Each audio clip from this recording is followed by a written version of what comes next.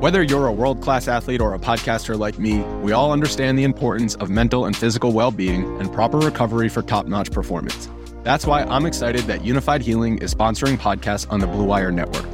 Unified Healing is a new and super innovative global network of wellness centers powered by Energy Enhancement System, or EE System. If you haven't heard of the EE System yet, then you'll want to listen up.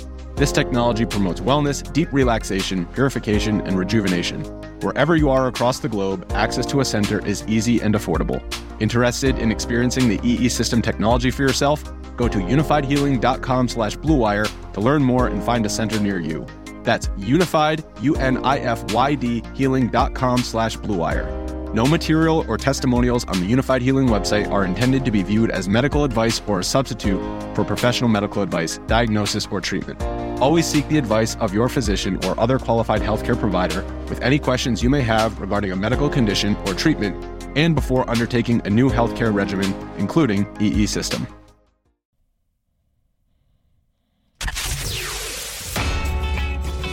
There's news in the NFL today, and it's time to break it down in the only way we know how. Hot Route style. Earl!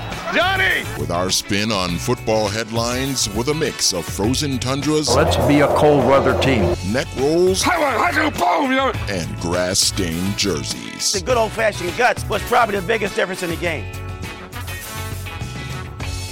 Hello, welcome to the fourth episode of Hot Routes. Matthew Collar here along with Jonathan Harrison as always, and our guest Hot Route talker is Jace Frederick of the Pioneer Press. Jace, it is an honor to have you here on our new platform with Hot Routes. What's going on, man? I think this is the first time somebody said it's an honor to have me anywhere, so I'm feeling really good right now. Well, we were talking before we went on the air that, I was expecting the long-haired version of Jace. We got the short-haired version, so the takes may be a little watered down from what they would normally be. But you're also doing Vikings podcasting these days as well. So you are fully immersed in the NFL world, but you also cover the NBA as well. So you have a unique perspective on these things. But the way that it works, if you're listening to this for the first time, 5 questions, mostly based on what has happened recently in the NFL, and some based on me just being strange. So we will dive right into them with our first question. Here's what I want to ask you guys about. Quarterback play. It has been super bad, super ugly, and god-awful. I want to know what is going on. Why is quarterback play so bad? And there has been so many bad games to start the NFL season because of it. Are defenses figuring things out? Is it injuries? Are legends old? What is going on, Jace? Well, I don't like how you gave away all the answers. But I just to start, I was like, okay, who's been good? Jalen Hurts, Josh Allen, Lamar Jackson, Tua to some degree, at least in moments for sure. But otherwise, yeah, I mean, I don't know. I could find excuses for anybody. Like Tom Brady, okay, he's a great quarterback. His weapons are hurt. Last game he was throwing to Russell Gage and only Russell Gage. Like Aaron Rodgers, I'm not sure who is supposed to be like their top target. Patrick Mahomes adjusting to life without Tyreek Hill has still been solid.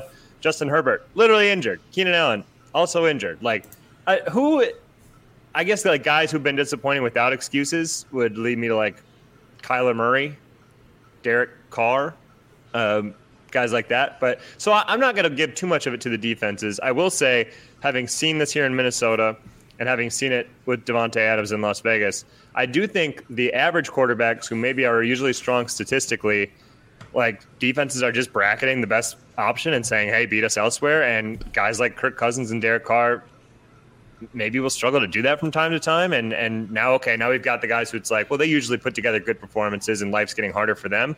So now we're looking at like 10 good quarterbacks. And now you have a couple injuries. And now we're down to 7, So I think that might be the case as much as anything. They're figuring out how to slow down average quarterbacks. And then we just have had some injuries. What do you think, Jonathan? Yeah, I think sort of playing off Jace's point, I don't think it's going backwards or QBs are getting worse. I think it's defenses starting to figure things out. And I'm not claiming to be one of the newfound American experts on F1, but I kind of look at it like how F1 transpired over the last couple of years, where over the past decade, essentially, Mercedes had been kind of the team that was far and away the champions. They were the leaders in the field. Lewis Hamilton was the best driver in the world. And then last year, Red Bull and Max Verstappen catch up and they win the title. And it wasn't because Mercedes or Hamilton suddenly got a worse car, became a worse driver. It's that Red Bull finally caught up to where Mercedes had been setting that benchmark every year in and out. And Max Verstappen developed into a good driver, one of the best drivers on the grid. It's kind of like that with the defenses. They saw how the offense was just kind of pulling away, and the defensive coordinators and the defensive players, they had to find ways to stop them, and they eventually did. You saw that with Kansas City last year, is that they had to change how they played offense so much that they kind of struggled midseason, and they came back to it finally near the end. They rehauled their offense over the offseason, and now they're playing a different style. It's just these defenses, for me, I think have caught up with where the offensive have been, and it's kind of cyclical. Is that the offenses kind of pull away, the defenses figure it out, the offense had to regroup and figure out a new way to attack these defenses.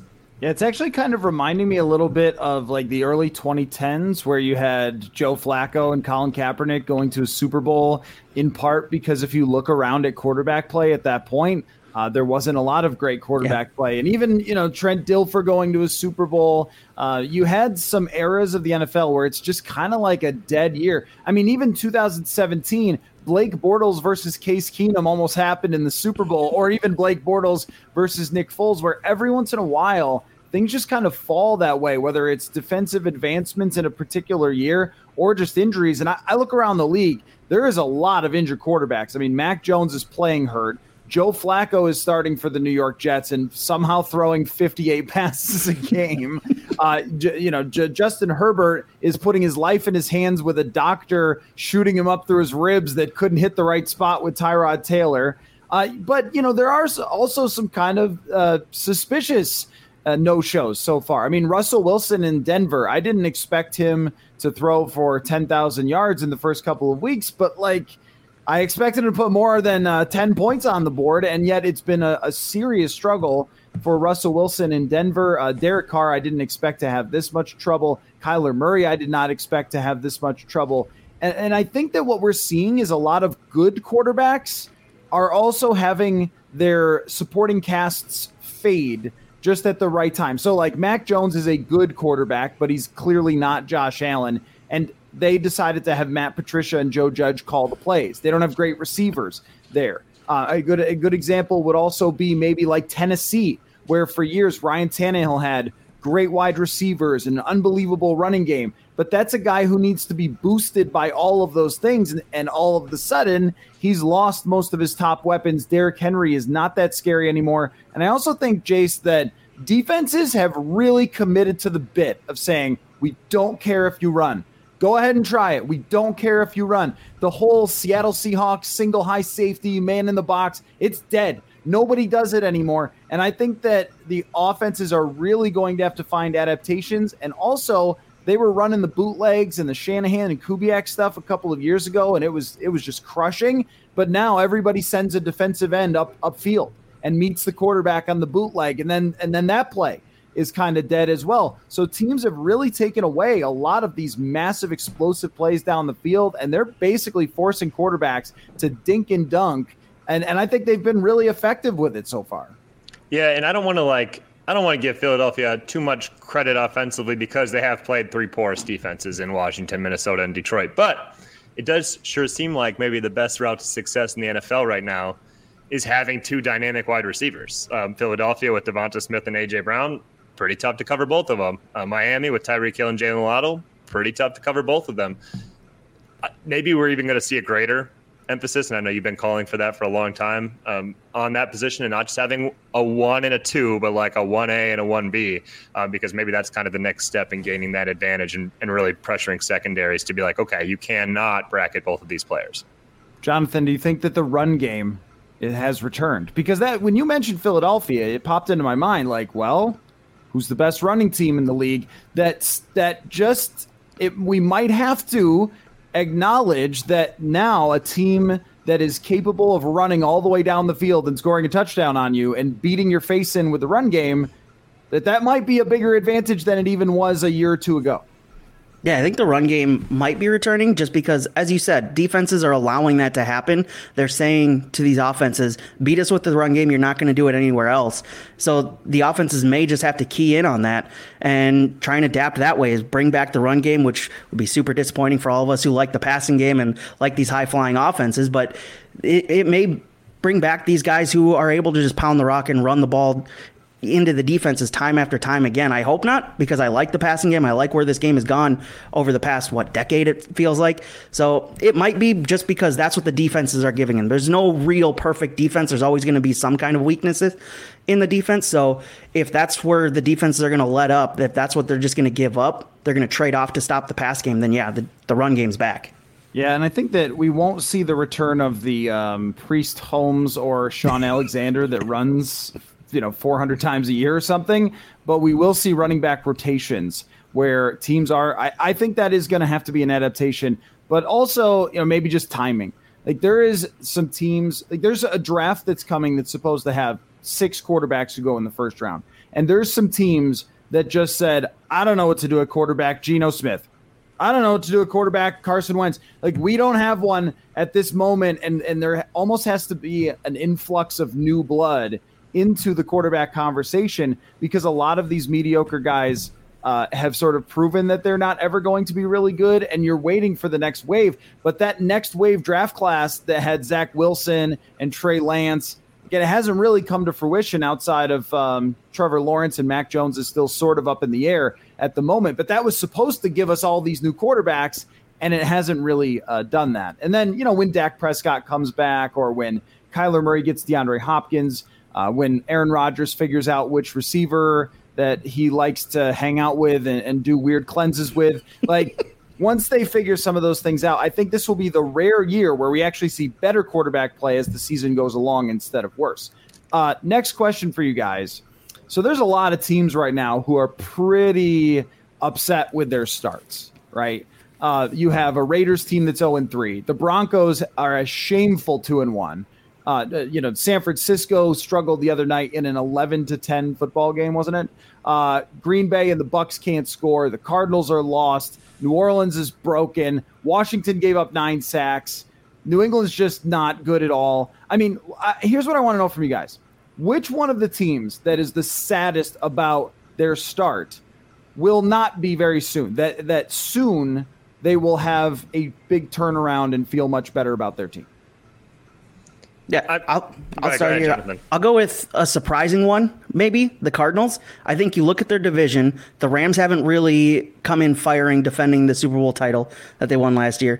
They have a shaky division other than that. You look at the 49ers and how messy they looked when Trent Williams went down on the offensive line. They couldn't protect Jimmy G to save his life, and it looks like Williams is going to be out for a while now. And the Seahawks, are they tanking? What are they doing? They've got Geno Smith as their quarterback. They're kind of a mess there. So that division is there for the taking once DeAndre Hopkins comes back. And as you just mentioned, quarterback play might get better throughout the season.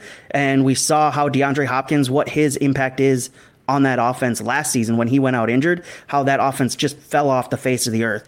If you bring him back with the other options they have on that offense, Kyler Murray may be a rejuvenated quarterback. He's already got the run game or the ability to scramble out of the pocket and create those plays, make them last longer. And so you have that paired with the fact that they're in what looks like maybe a division up for grabs.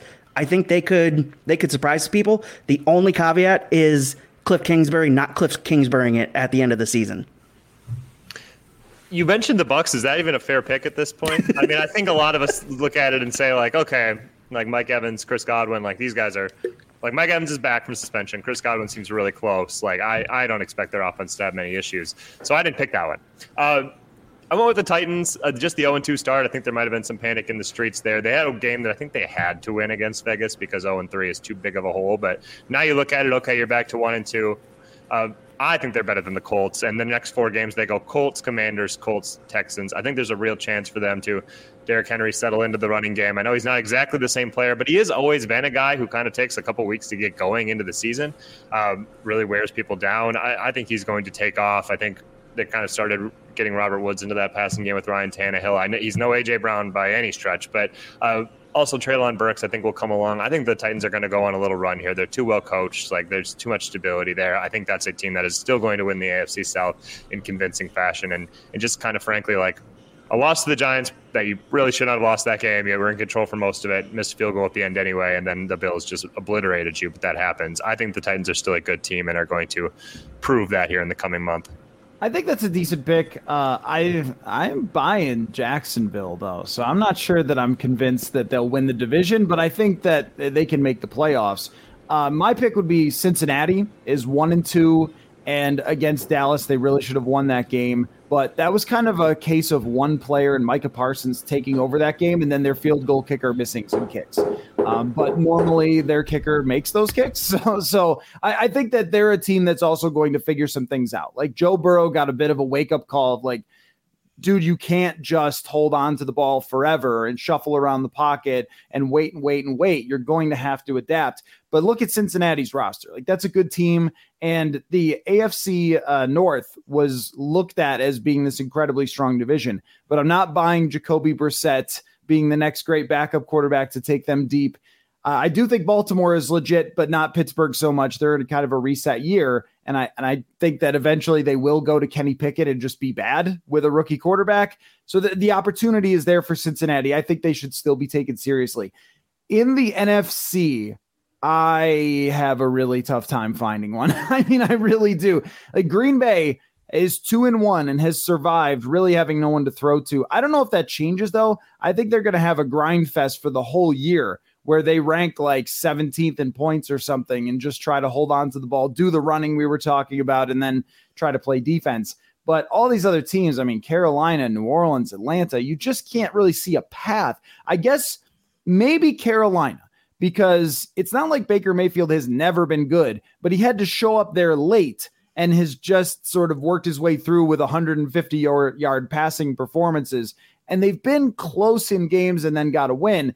Maybe Carolina can emerge in an NFC that is just wholly unimpressive. San Francisco would be the other team that, losing Trent Williams is a massive deal. But, it's not the first time they've played without a perfect offensive line. Kyle Shanahan, Jimmy Garoppolo's done it before. And you always just have to factor in who's scary. Like, who are they playing that you're just really concerned about? So I think that there's two candidates there in the West, but I'm less confident than about that than the Bengals. Reaction.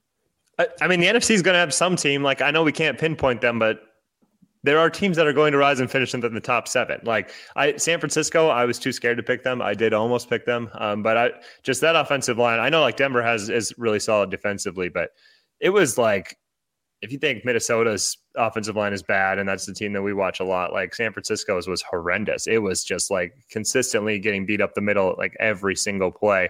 Hard to fix that. I think Kyle Shanahan might figure some things out, but that's scary. I'm out on Baker Mayfield. Jacoby Brissett looks pretty adept in Cleveland, and I'm not saying he's a good player, but he looks a lot more functional than Baker Mayfield did at times. And I know like he was hurt or whatever, but we haven't seen a whole ton of Baker in the last couple of years here look functional to the level that Brissett even has. Certainly is not doing it in Carolina. I'm not sure Carolina has the support staff around there to get the best out of Baker anyway. So I'm not a big believer in them, but I also I can't fault you too much. I would pick the Saints. I don't know how. Jameis Winston's back is like he's certainly made a lot of mistakes, and the offense is setting up the defense very poorly, but there are just so many weapons there that they don't have to be great offensively. They just have to stop kicking themselves. I think if they play Dalton, I honestly think right? That's a good point. Andy Dalton could just play functional football, which we saw with Taysom Hill last year. We saw it with Taysom Hill. It's just Bridgewater. Bridgewater went 5-0 with that team 2 years ago. Correct. Yeah. And Taysom Hill last year went 3-1 or 4-1 again. Just literally running the ball, not turning it over, and letting their defense be great, which it still has all the pieces to do. Yep.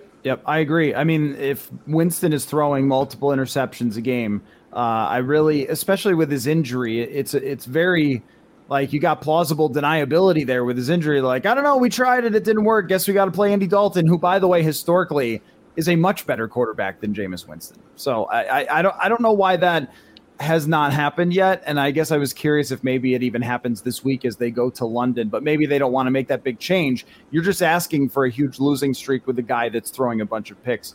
Next question for you fellas. Lamar Jackson is the all-time told you so quarterback. There was a clip the other day that I saw where Colin Cowherd, of course, was calling him Tim Tebow back in 2018. Bill Polian asking him to play wide receiver. Did anyone actually watch this man play football at Louisville? Did anyone actually watch? Because he had a relatively NFL offense where he had to make a lot of reads and stand in the pocket to make throws, and people acted like he was Charlie Ward or something. Like he never did this. Tommy Frazier back in the day for Nebraska. But he made throws in college, and people acted like because he was this great athlete, I swear they never watched him. So anyway, two-part question. Is it still fair to dunk on everyone on Lamar Jackson who said he should be a wide receiver? Should we just dunk on them forever? And who is your told you so player? We'll start with Jonathan here. Another day is here, and you're ready for it. What to wear? Check. Breakfast, lunch, and dinner? Check. Planning for what's next and how to save for it? That's where Bank of America can help. For your financial to-dos, Bank of America has experts ready to help get you closer to your goals. Get started at one of our local financial centers or 24/7 in our mobile banking app. Find a location near you at bankofamerica.com/talktous. What would you like the power to do? Mobile banking requires downloading the app and is only available for select devices. Message and data rates may apply. Bank of America N.A., member FDIC. When you need mealtime inspiration, it's worth shopping Kroger, where you'll find over 30,000 mouth-watering choices that excite your inner foodie. And no matter what tasty choice you make, you'll enjoy our everyday low prices, plus extra ways to save, like digital coupons worth over $600 each week. You can also save up to $1 off per gallon at the pump with fuel points. More savings and more inspiring flavors make shopping Kroger worth it every time. Kroger, fresh for everyone. Fuel restrictions apply. I think it's absolutely fair to dunk on everybody continuously so until the end of his career and maybe beyond that because of how they talked about him, as you mentioned, going into that draft. And Bill Polian, as you mentioned, being the biggest proclaimer that he should be moved to receiver. That's just a ridiculous statement. You don't move a guy who has that successful of a career in college and move him to a wide receiver position that he's never played before in the NFL, where it's incredibly difficult to play that position. We've seen that over the years, that it's just not that easy to come in, switch positions, and play. I mean, Tim Tebow went to tight end and still couldn't cut it for the Jaguars last year, of all teams, and they were the worst team in the NFL. So it's not just easy enough to switch a guy at the positions going into professional football. And for me, I think the easy one and the most recency bias one, and a spark popped in my mind when you asked this question, was that I had an argument with a friend after the first year of Kirk Cousins that he thought Kirk Cousins was going to lead the Vikings to the Super Bowl. And after the first year, I'm like, dude, it's a mess. He's not that good. He's just a 500 quarterback that's not going to do much. And here we are 6 years later. He's just a 500 quarterback, 61-60-2. He hasn't done really anything with the weapons that he's had. I know it's just the easy out there, but that's the one that is most relevant to me. That's the one that kind of sparked my mind first, is because I had such a back and forth argument with a buddy of mine after that first year that he's like, Kirk Cousins is going to lead this team. He's good. Just give him a year, give him a solid offensive coordinator. 6 years later, new coach, and it's still the same stuff. I agree with Jonathan that the biggest Lamar Jackson way to dunk on people like a Bill Polian is anybody who suggests that a quarterback plays wide receiver, we should just dunk on immediately. That never works. It has never worked. Terrell Pryor had one average season and then was pretty much out of the NFL after that. It is not a legitimate option. So never ever throw that out again. I don't want to hear it. I understand the trepidation just because, I think everybody goes off what's the most applicable stat from college quarterbacking to NFL quarterbacking, and the completion percentage is a pretty good one. And Lamar's was in the 50s, just like Josh Allen was in the 50s. And usually that is an indicator that it might not work out. But I think we've kind of realized you have to take the shot at the top 1% athlete because they are great for a reason. They are superior to everybody else around them. There's a chance they'll figure it out. And if they do, it is a boom, like a Lamar or a Josh Allen, who are currently two of the best 3 or 4 quarterbacks in the NFL right now. So I mostly want to dunk on Polian. I don't just dunk on anybody who thinks Lamar wasn't going to be good, because we have seen guys like that not work out. But that guy should never go 32nd, because the upside and just the chance of it really kind of changing your franchise for the next decade is too high. Well, give your respect to Antoine Randall L., who once went from quarterback to wide receiver. Oh, man. Wow, I really missed out on that. Or Josh McCown once played receiver at an NFL game when they had a bunch of injuries, and he was their backup quarterback for the Detroit Lions. So wait, okay. Randall L., I will certainly take the L on that one. Take the Randall L on that one. But I mean, it's extremely rare. That was the only one that popped into my head. I'm sure there might be a couple other ones historically, but it's not something that happens very often. But the other thing too with Lamar was you didn't have to look super hard to find his adjusted completion percentage if he hadn't had as many drops. Like they had very, very poor wide receivers that year, and he was one of the top in drops. And if you had adjusted it, it'd be like 62%, which is not, amazing, but also when the guy can run for 1,000 yards in the NFL and is not the first running quarterback ever. I mean, Randall Cunningham, Michael Vick, these guys had a lot of success in the NFL as running quarterbacks. It was like, this guy is so good at running. He's going to have to throw the ball in the dirt every time to not be good. And then there's also just the black quarterback tropes and the number, if you go through historically, of black quarterbacks who the NFL has let drop for whatever reason. Oh, Russell Wilson's too short. Jalen Hurts can't throw the ball well enough. Well, you let him go to the second round, and now look at him. And I think that it's been a long-held NFL thing that they undervalue a lot of black quarterbacks who have eventually overcome that. Who is your I told you so player, Jace? Yeah, one quick thing on the quarterbacks. I do think maybe we can start looking at growth within a player. Like Jalen Hurts' completion percentage skyrocketed every single year in college. Like it started off really low and it improved to a high number. So the whole he can't throw thing didn't make a lot of sense. But then even Lamar, it only got up to 59, but it started at 50. So every year he was making consistent progress. That's something to look at too. My I told you so player, thankfully he went off again this week. Otherwise it would have been a little watching the Minnesota Vikings play football for years and years, it was so obvious. Every time this man was handed the football, it was it seems like a joke, but he legitimately should play running back.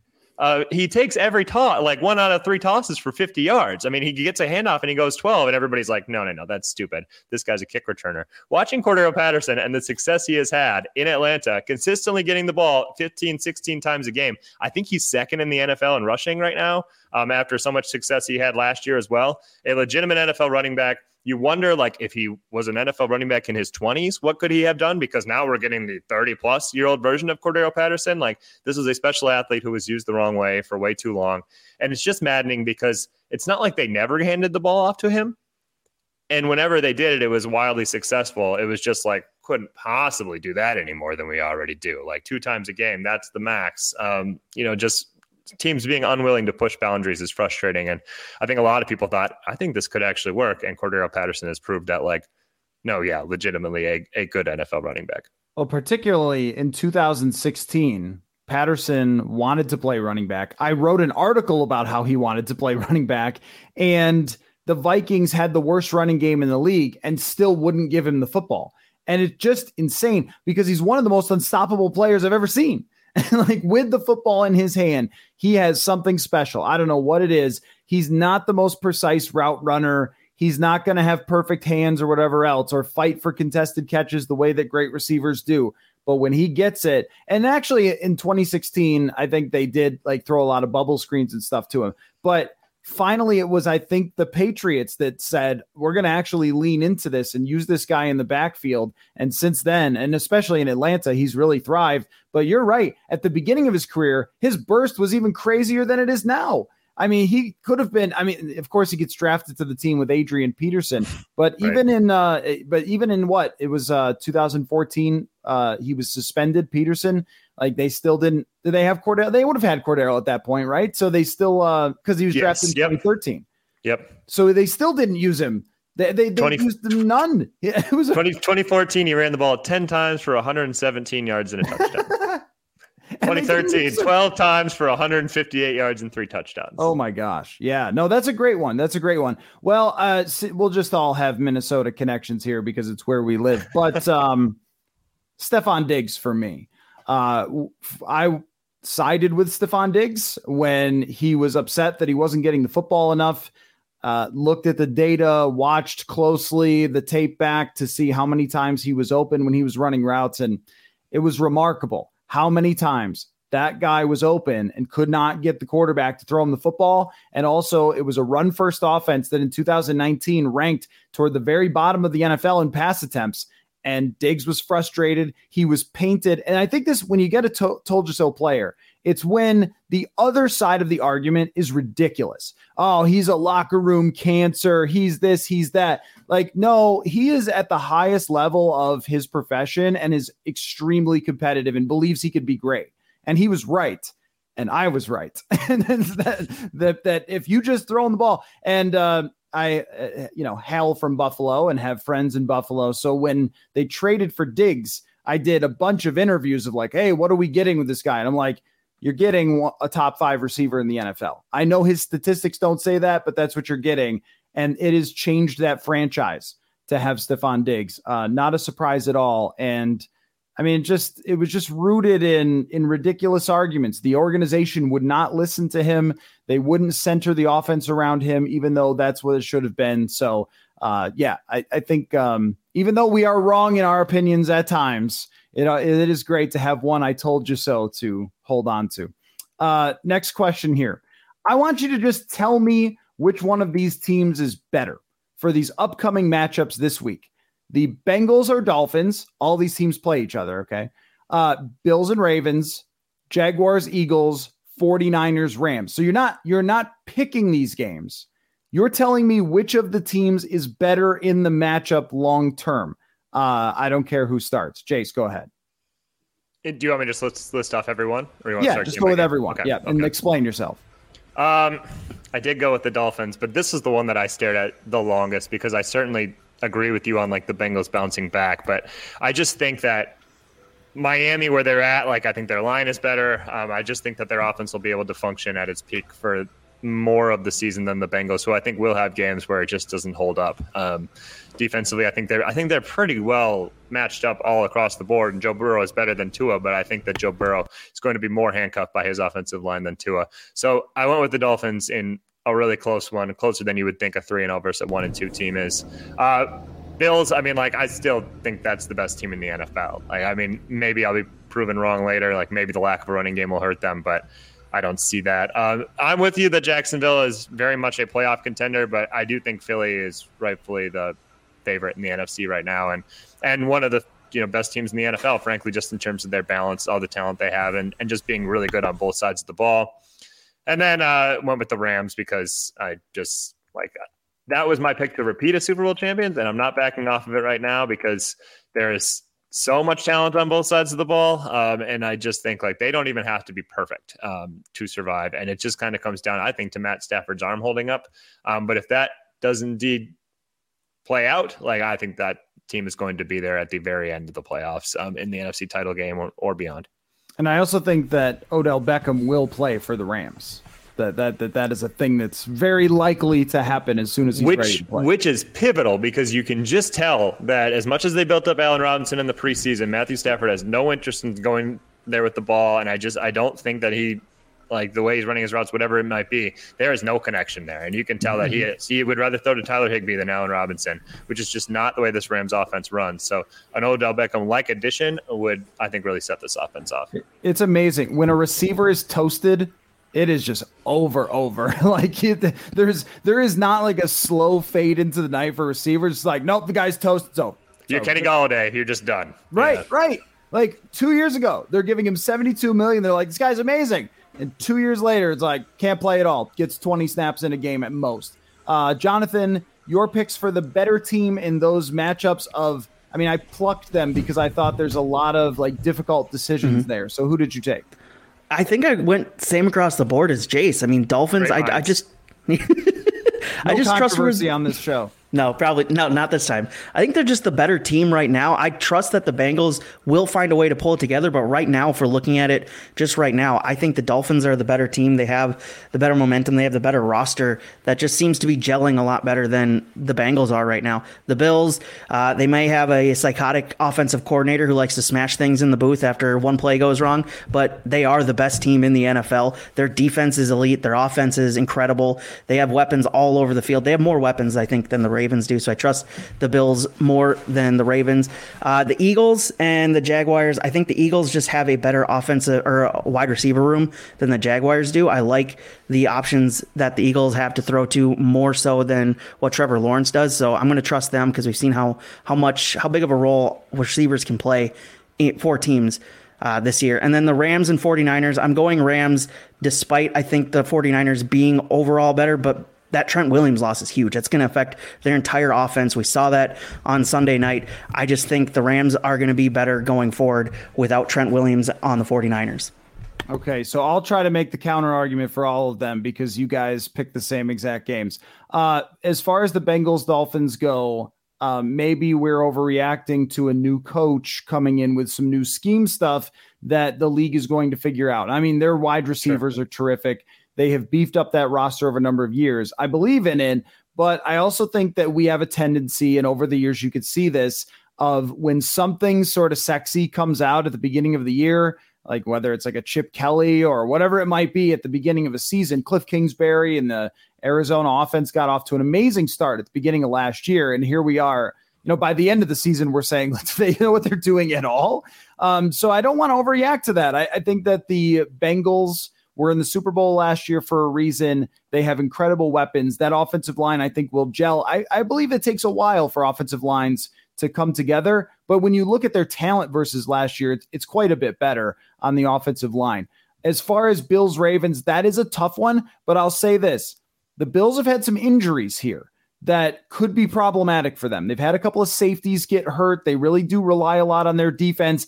And if you're asking Josh Allen to throw 63 passes every game, be your running game and your passing game, even a guy who is just Thor out there can get banged up, like if he's asked to do that much. And also, Bills, drafting a running back, huh? Was that really a good choice? Like, I know it might be nitpicking, but the Chiefs did this with Edwards-Helaire. And then the Bills did this. They're like, our last thing that we need is that running back. And you're like, why do you do this? Why? Like, we're in win now mode, running back. Stop doing that. Indianapolis did the same thing, and their running back's incredible, and they still can't win. That's always baffling to me. And I think that with the Ravens, their defense will start to come together. And when it does, Lamar has shown he can play MVP football for a full season. I think that race is actually very, very close between Buffalo and Baltimore. I think that those two teams, Baltimore and Cincinnati, are going to be there at the end. The Jaguars, they just have Cincinnati vibes, like a team that stacked up in the offseason. Everyone went, did you guys overpay for that one wide receiver? Like, who cares if they did? They have the quarterback on the rookie contract, and their defense actually might be good. And as far as 49ers Rams, that one's actually quite hard to make the case.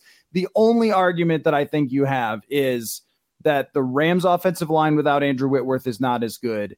And Matt Stafford has a tendency over a season. He's done this many times in his career. It's why I was skeptical of them last year and was wrong, but skeptical was Matt Stafford over a season always gets banged up. And if he's already banged up and they don't have the O-line, I wouldn't be shocked if Jimmy got better and Stafford got worse as the season went along. I don't necessarily believe in all of those picks, but I think that there are arguments to make them. So go ahead, Jason. The Ravens is interesting too, because like Lamar has shown now over the last season and a half that he can just carry an offense pretty much by himself. But J.K. Dobbins comes back, and obviously that was just week one for him working himself back. I think like 7 carries last week, but that's going to be a slow integration for him. And then Gus Edwards is going to come back, and they're going to slowly integrate there. And we've seen like this offense, when it's balanced, when it has good running back play, like that makes them super dynamic to the point where it's almost unstoppable. he's literally been playing with like no running backs. And this has been true for this last year and a half. And it's where he's been able to show off his passing game and his versatility and be like a great quarterback, regardless of the things around him. But like that offense is getting more and more complete. And you did mention like those Bills and the injuries and like losing a safety, like that is concerning, frankly. Like they still held up really well against Miami given that. But you know, it's not as unstoppable of a force. Well, yes, and Tua also had a back injury that I thought slowed him. When I watched Jimmy run out of the end zone, I thought maybe he had a back injury. Yeah. With that kind of decision making. But I do think with the 49ers, we should probably I'm a Jimmy Garoppolo supporter. Always have just believed in him and his abilities. I do think it's important to note that to think that he was going to come out and play even as well as he did last year with having like no training camp reps or anything, like last week was literally his first reps with the starters, was probably unlikely. That will probably get better. Yeah, and that's, I guess, the best argument that you can make is that it probably will improve. And also, like, let's not forget, San Francisco's defense is just good. Like, they're still very good with DeMeco Ryans out there pulling the strings. And so it wouldn't shock me if they played a bunch of games where they got enough out of Deebo Samuel and Jimmy Garoppolo and won 23-18 or something. I factored in 3 touchdowns and a safety. So it's just that is one of the worst plays I've ever seen. I mean, come on, it was bad. The able to like pile on throwing a pick six as you did it, like for those just watching live, and like that was kind of excluded from a lot of the highlights. It was just him running out of bounds, but then setting and throwing a 1-yard pass that gets pick sixed. That was kind of the cherry on top for like some of the most inept football I've ever seen. It was a lucky break. Yeah, that he did the worst thing ever. Yeah. Yep. It was a veteran move to step out of bounds. Yeah, right. I mean, really. For that 49ers defense, Nick Bosa, one of the best players in football. I mean, holy smokes. Just watching that game, like, he got there almost every single time. Like, incredible. Yeah, I remember in training camp when Christian Darrisaw got beat a few times and fans took videos of it. Oh, like, oh, look at Nick Bosa smoking Christian Darrisaw, like, and everyone else all the time. Okay, last question. I have been captivated by a chess cheating scandal over the last few weeks. And I mean watching every bit of YouTube content on this that you can find. The best players in the world, a lot of them have YouTubes and they just stream and they talk about like what's going on. So the best player in the world, Magnus Carlsen, is accusing another player named Hans Niemann, who had this crazy rapid rise in chess, of cheating. So Magnus quit a tournament and then resigned another game against Hans Niemann to prove the point that chess needed to take this seriously, that this guy was cheating. And the more they look at the data, and chess.com actually banned this player, like the more they look at the data, it's pretty clear that he probably was cheating. So I won't go into all the details because it'll take a long time. But this reminded me, though, of course, the NFL. I want you guys to tell me what you think NFL teams might be doing, and don't get yourselves sued by anyone, but might be doing behind the scenes to get an edge that we don't know about. And I also want to know, like, the definitive cheater of the last 20 years is Tom Brady / Bill Belichick. Does that matter to you as Brady comes toward the end of his career someday? I don't care who goes first. I think there's definitely cheating going on. It's too much of a big business. There's too much money on the line. It's too lucrative of a win if you get the title, that there's definitely got to be cheating. It's too hard to do it on the field, so it's obviously most likely going on in the back room. Just there's too many eyes and cameras and everything going on the field that it's incredibly difficult to do it on the field. That it has to be in some of these deals that they make with some of the free agents. Maybe I know in one of the leagues that I follow is that the word is that it's super strict roster cap situation. So the word is that they help out some of the players with housing and stuff like that. Obviously, you don't need to do that with the NFL because there's so much money that it just wouldn't make sense. But like, is there sponsorship deals that these players get for going to certain teams? Is there some of these other things that there's money going off to these players that's not considered in the cap, helping these players make their decisions? I mean, it would make sense to me. I mean, that's the only thing I can think of that would help them cheating right now. Okay, so look this up. This is a real thing. Cap circumvention is a real thing. Tom Brady was having money funneled to him through this doctor from Robert Kraft and no one cared about it. This, like, you can Google it, like Tom Brady, doctor funneling money. You will find this story from a few years back. This whole thing of like Tom Brady, just the ultimate winner, the greatest human being. And you're like, but they're cheating. Like, of course they would figure out a way to do that. I think cap circumvention is definitely something that no one cares about in the entire world, but finding additional ways to get free agents there that are like a wink, wink, and a nod, nod. And I won't even go to the Deshaun Watson, Houston Texans getting him hotel rooms or whatever was supposedly happening. But I think that's an interesting angle, Jonathan. How about you, Jace? Yeah, I mean, like with Brady too, it was always like, wow, look at this dude, always taking less money to help them build this great team. It's like, maybe not, but taking less like your contract. So I guess like there's some pride there, but still getting the money in a different way, shape, or form.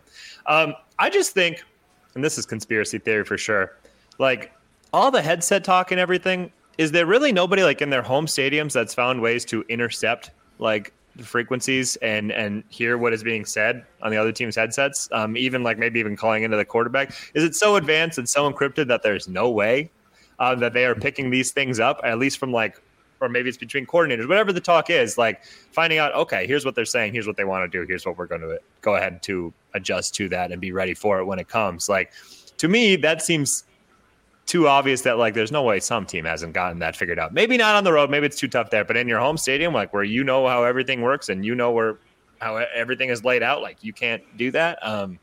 That seems to me like something that would be easy to do and get away with, as long as you didn't have somebody like actually like come over the frequency and be like, what the heck's going on here? Who's talking on this line? Like that would be, you have to be 1990s phone call. Yeah. You have to be very old to have no like the old phone lines or whatever. Someone else, your mom could pick it up and listen to your phone call with a girl or something. Heavy breathing in the background. Yeah. Mom, are you on the line? I think that the thing about this chess cheating scandal is that you could put in a very, very small earpiece and have someone watching the game because they're streamed online and tell you like what's going on and what the computer says you should do. And there are computers that are so strong that they can beat any human at this point. So imagine if you're already a great player and then someone tells you in a key moment, hey, this is the right move or the right, what they call line, like a sequence of moves. But like, how can you see it? Like the security in these tournaments is not amazing. So it's like, if you did that, it's very possible. So the only way they can really figure it out is if someone played too good is the only way if someone can ever figure it out, because they have historical data on how normal humans play. Anyway, the point just being that if it's possible for someone to sneak into a chess tournament with a tiny little earpiece, it certainly is to have additional communication that maybe we can't see from somebody. And the other thing is, too, that it's not just like bugged locker rooms necessarily, but it could also be like hotel rooms. It could also be coaches' rooms talking about second half adjustments, having someone listening in. And then, okay, we know what second half adjustments they're about to make. And I mean, how secure are facilities, right? Like you bring in these fans to your practice facility and everything else, and like scouts can come in or whatever. Like there's got to be some ways to maybe infiltrate opposing teams, even with employees or anything else that might be, working for some other team, like espionage style, and stealing as much information as they can and passing it back to another team. I mean, I think that there is no end to that type of stuff that is possible in the NFL, because the benefit of winning in the NFL is unbelievable amounts of money for everyone. I mean, for the coach, you get to be a genius forever. No one, and that's the thing about football. No one has ever cared. No one ever cared about steroids like they did in baseball. No one has ever cared that Belichick cheated. And imagine the ways Belichick cheated if that's the way that he got caught with the videotaping and everything else. I mean, there's got to be many more layers to the Belichick cheating, but no one cares. Like, he's got Super Bowls, like whatever. I mean, the deflate stuff, a hammered Robert Kraft after the Super Bowl is like, who cares? We won. And he's right. No one cares in the NFL. If you cheated, it's like, well, good job. You got an edge. That's not how the chess world views it. But guys, this was a magical time. Jace, we'll have to play golf soon. You are always a great guest on any show that I have you on. Jonathan, you remain exactly the same. Every show, same person. So thank you both for your time. This was really fun. We do this every week, once a week show, breaking down what we saw, looking a little bit forward in a unique way. So if you haven't subscribed and you're listening for the first time, please do that. And we will catch you all later.